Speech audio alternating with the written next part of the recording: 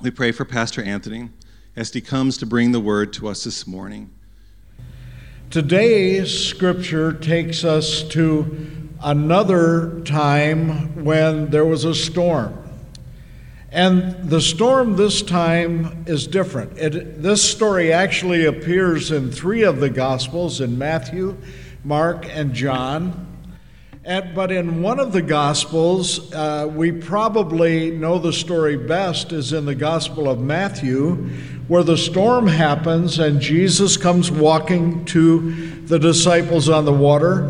But Peter bids Jesus to have him walk on the water. And you know the story, how Peter got out of the boat and started to walk on the water.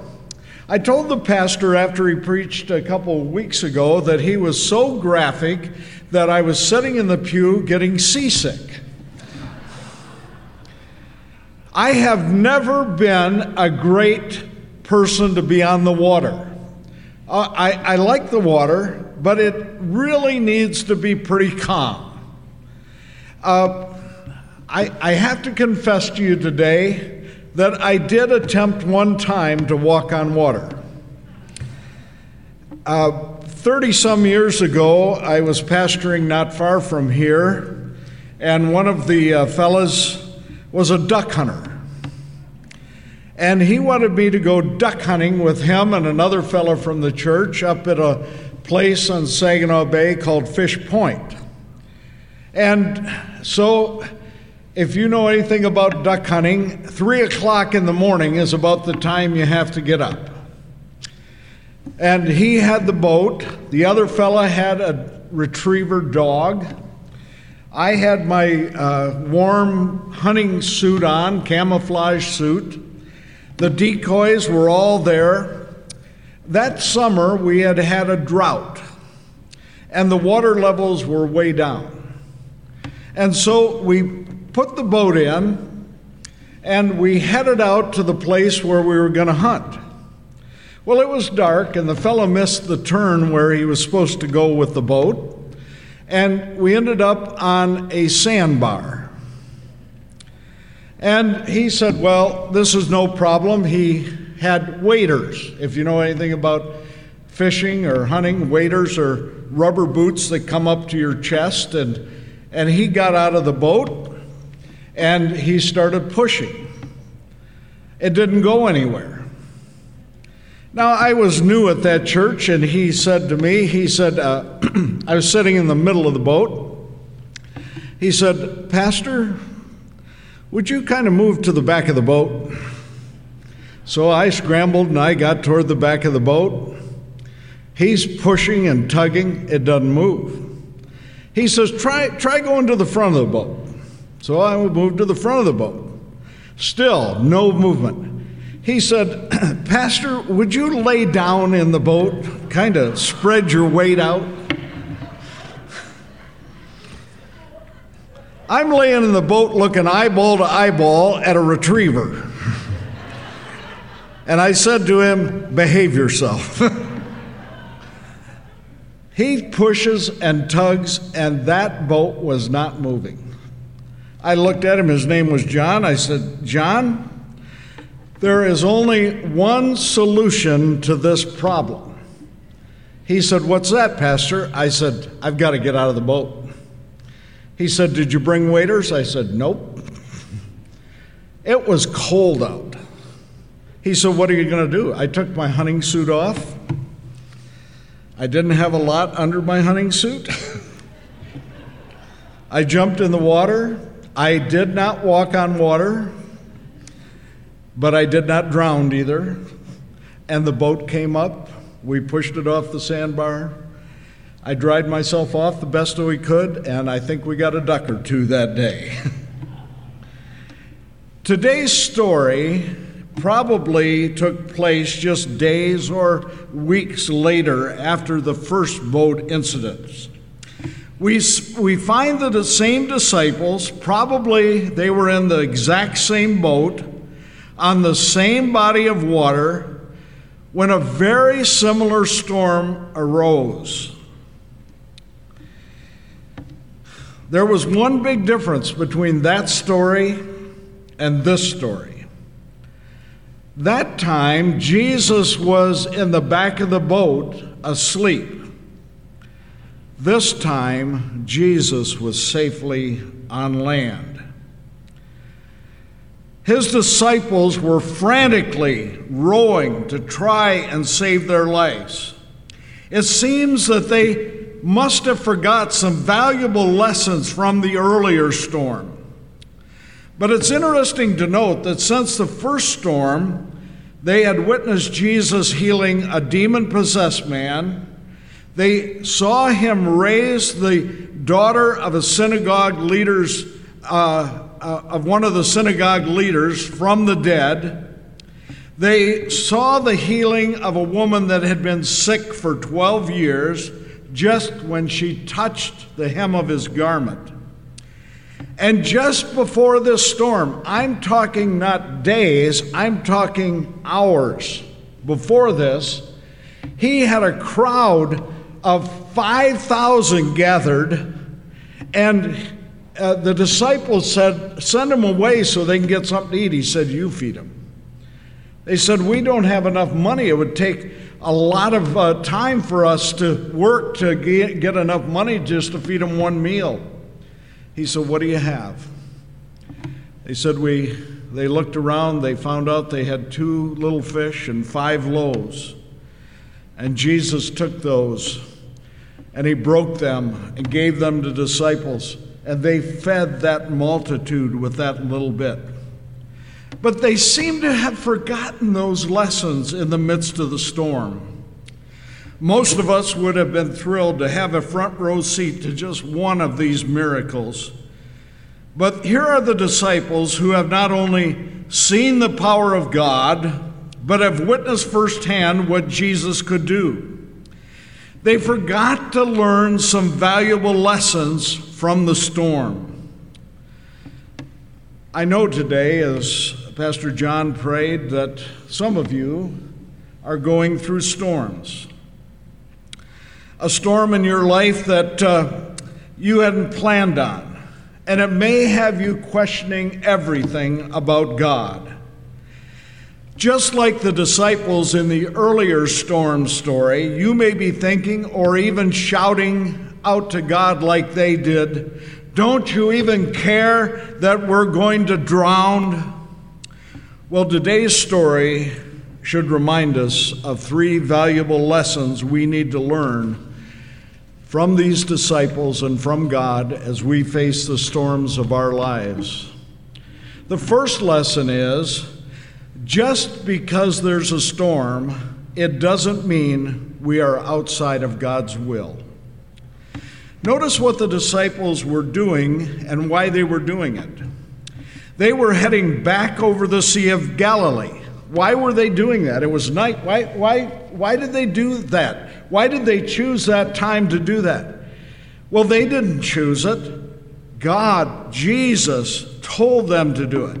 It says in Mark 6:45, immediately after this, in other words, the feeding of the 5,000, Jesus insisted the disciples get back into the boat and head across the lake to Bethsaida. Well, he sent the people away.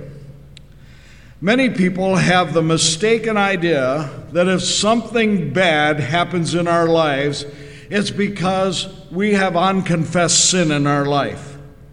Friends, I want you to know today that being a disciple of Jesus Christ does not inoculate us from sickness or disease. It does not shield us from job loss, or does it mean that everything will always turn up roses. These men were experienced boatmen, and they knew that a storm could arise at any time on that body of water where they had previously made their living. They had no Coast Guard approved life jackets, no National Weather Service to tell them of an impending storm, no GPS to navigate when all they had was the Word of God to go across the lake. I find that verse 46 somewhat amusing, but also telling. I like this. After telling everyone goodbye, talking about Jesus, he went up into the mountains by himself to pray. When I read that, I thought of our own Pastor Prince. You see, on a Sunday morning, Pastor Prince is always the first one here. On Sunday, when the last amen said, the last one here is Pastor Prince. But make no mistake, when you walk out the door, you have not left his memory. He does what Jesus did, and he prays for you and me. I don't know for sure what Jesus was praying about, but I suspect he was probably praying for the disciples. I've learned in my life that the greatest times of spiritual growth don't happen when everything is calm, but when the boat was rocking and the only one I have had to look to is Jesus. That's when spiritual growth happens in my life.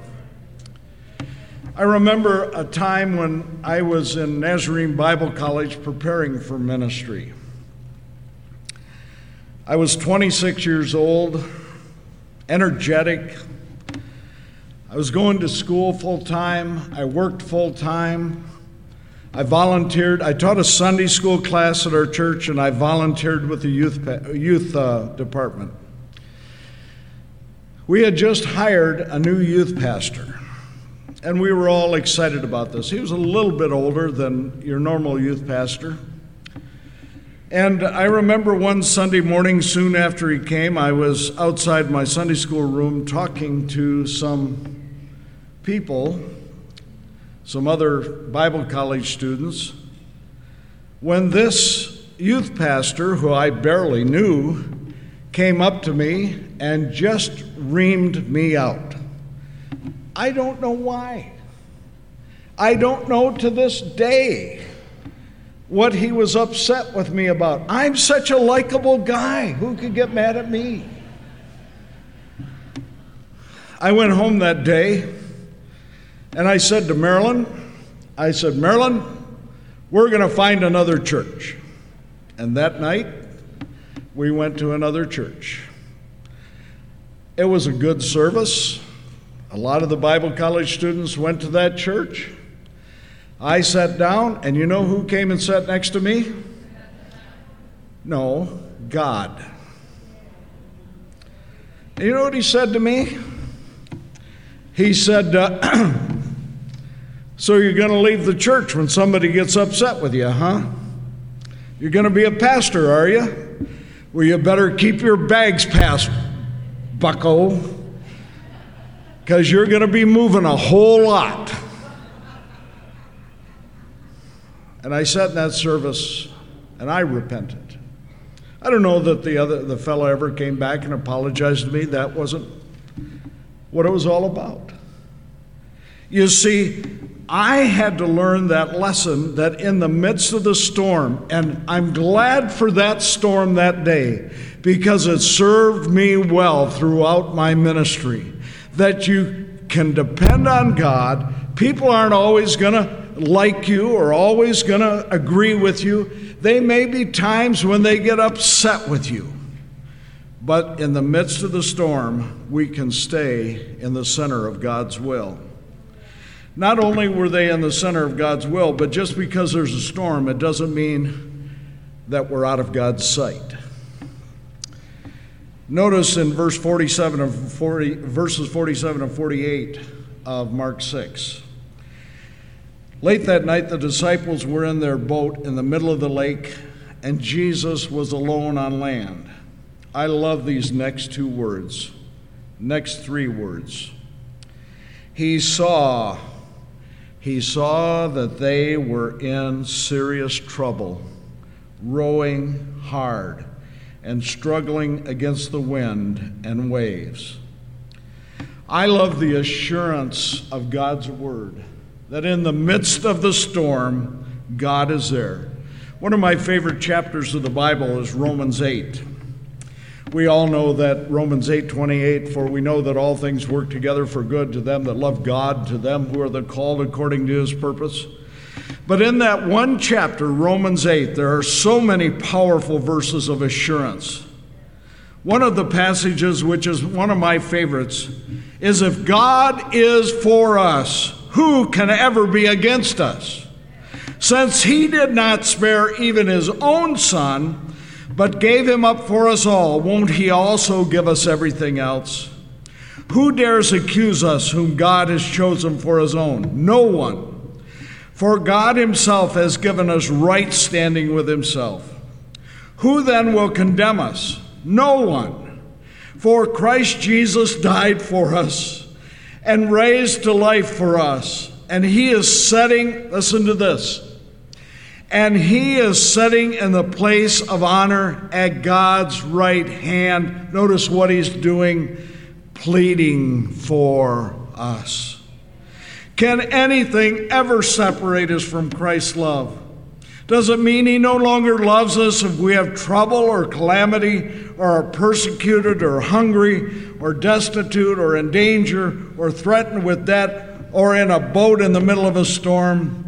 No, despite all these things, overwhelming victory is ours through Christ who loved us. Whatever storm, whatever crisis, whatever difficulty you are going through, remember this.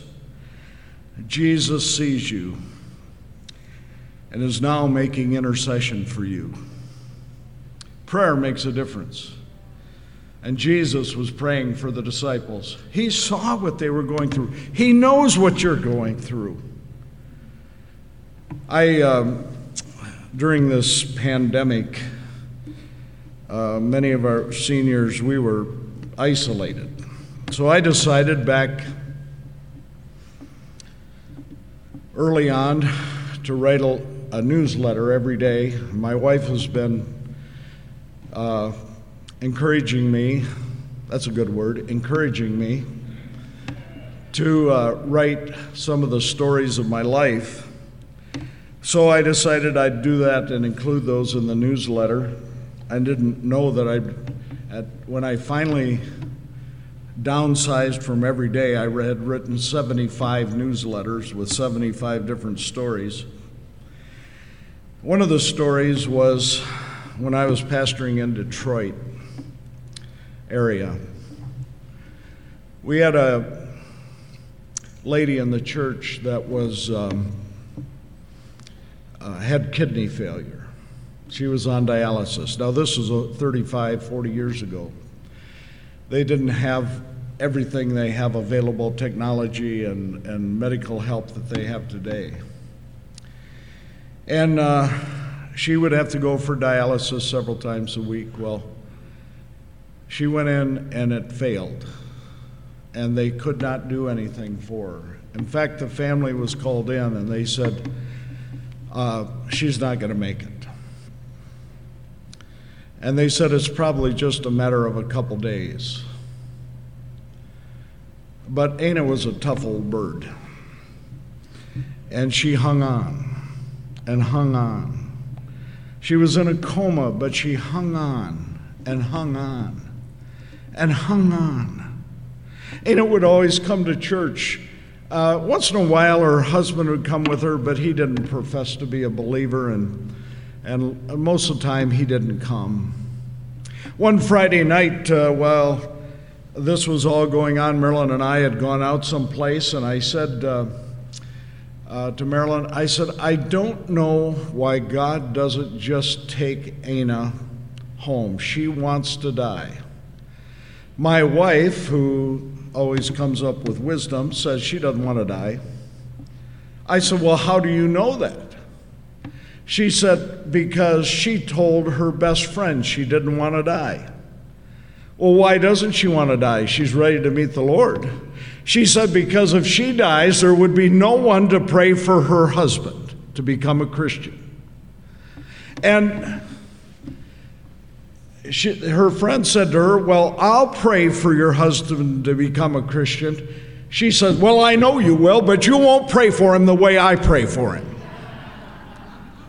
I said to Marilyn, why didn't you tell me this? She says, what difference does it make? The next morning, I called down to the hospital and asked the nurse if Herb was there, and she went and got him. I said, Herb, are you going to be at the hospital for a while? Well, I'm going to go home in a little while, get cleaned up, and then come back later today. I said, could you wait just a little bit? I'm going to run down to the hospital. I want to talk to you.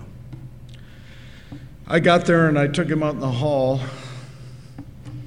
and I told him that story. I said, Herb, you may be preventing your wife from going to heaven. I said, why aren't you a Christian? He bowed his head and a tear came down his cheek. He said, I tried to be a Christian when I was younger, Pastor, and I failed God, and I'm not going to do that again.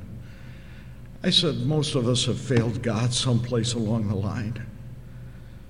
I said, why don't you just accept Jesus into your heart? And with tears running down his cheek, he prayed that day and asked Jesus back into his life. I said, Herb, let's go in and tell Anna what you just done. She was in a coma. But friends, I'm always careful what I say around a person in a coma, because I believe they still hear. And he grabbed her hand and told her that he had accepted Jesus as her Savior. I got a call just a couple hours later that Anna had slipped into glory. I believe it was because her prayer was answered, and her husband now was right with the Lord. Whatever storm, whatever crisis, whatever difficulty you're in, just remember this: you're not out of God's sight. Finally, just because there's a storm doesn't mean you're out of God's reach. Don't you imagine that it crossed the disciples' mind a few times in that night that they should have insisted that Jesus get in the boat with them? In the earlier storm boat story, Jesus was always on board, and all they had to do was wake him up. Here he might as well have been 1,000,000 miles away. There's several important things that we need to observe in this part of the story. We need to remember that Jesus has control over everything, even the elements. We need to remember that if Jesus can take 5 loaves and 2 fishes and feed 5,000, he can provide for your needs and for my needs. If Jesus can walk on water, he can reach you in the midst of your storm. Remember this: Jesus is more concerned with us staying calm than calming the storm that we're in. Notice what he said before he climbed into the boat as he walked to them on water. Don't be afraid, he said. Take courage. I am here. Jesus wants us to get it. What do I mean by that? The end of the story concludes by saying they still didn't understand the significance of the miracle of the loaves. Their hearts were too hard to take it in. What was the significance? The significance was, fellas, Jesus can do anything. Whatever your situation, whatever your problem, whatever your crisis, just keep trusting Jesus. As I look over this congregation today, I know some of you are going through a storm. Some of you that are watching by live stream are going through a storm. Our country is going through a storm. I want to encourage you today: don't give up on Jesus. He still wants to continue his will in your life. He sees what you're going through, and he wants to reach you and reach out to you and calm your troubled hearts. You know, you say, well, what happens? Here we had Rick Stewart's brother died this week, a good Christian man, a man who was faithful in reaching out to the less fortunate of our community. Every Monday or Tuesday, I'd come in and Rick and his brother Mike would be gathering up the things that you had dropped off for the mission every week and taking them. He'd do anything. Why did God allow that to happen? I think we have to have a bigger view. This world isn't our home. We're citizens of heaven. And when we get to heaven, it's all going to fit into place. We're going to realize why the storm, why things didn't happen quite the way we wanted to. Friends, we need to just keep trusting God.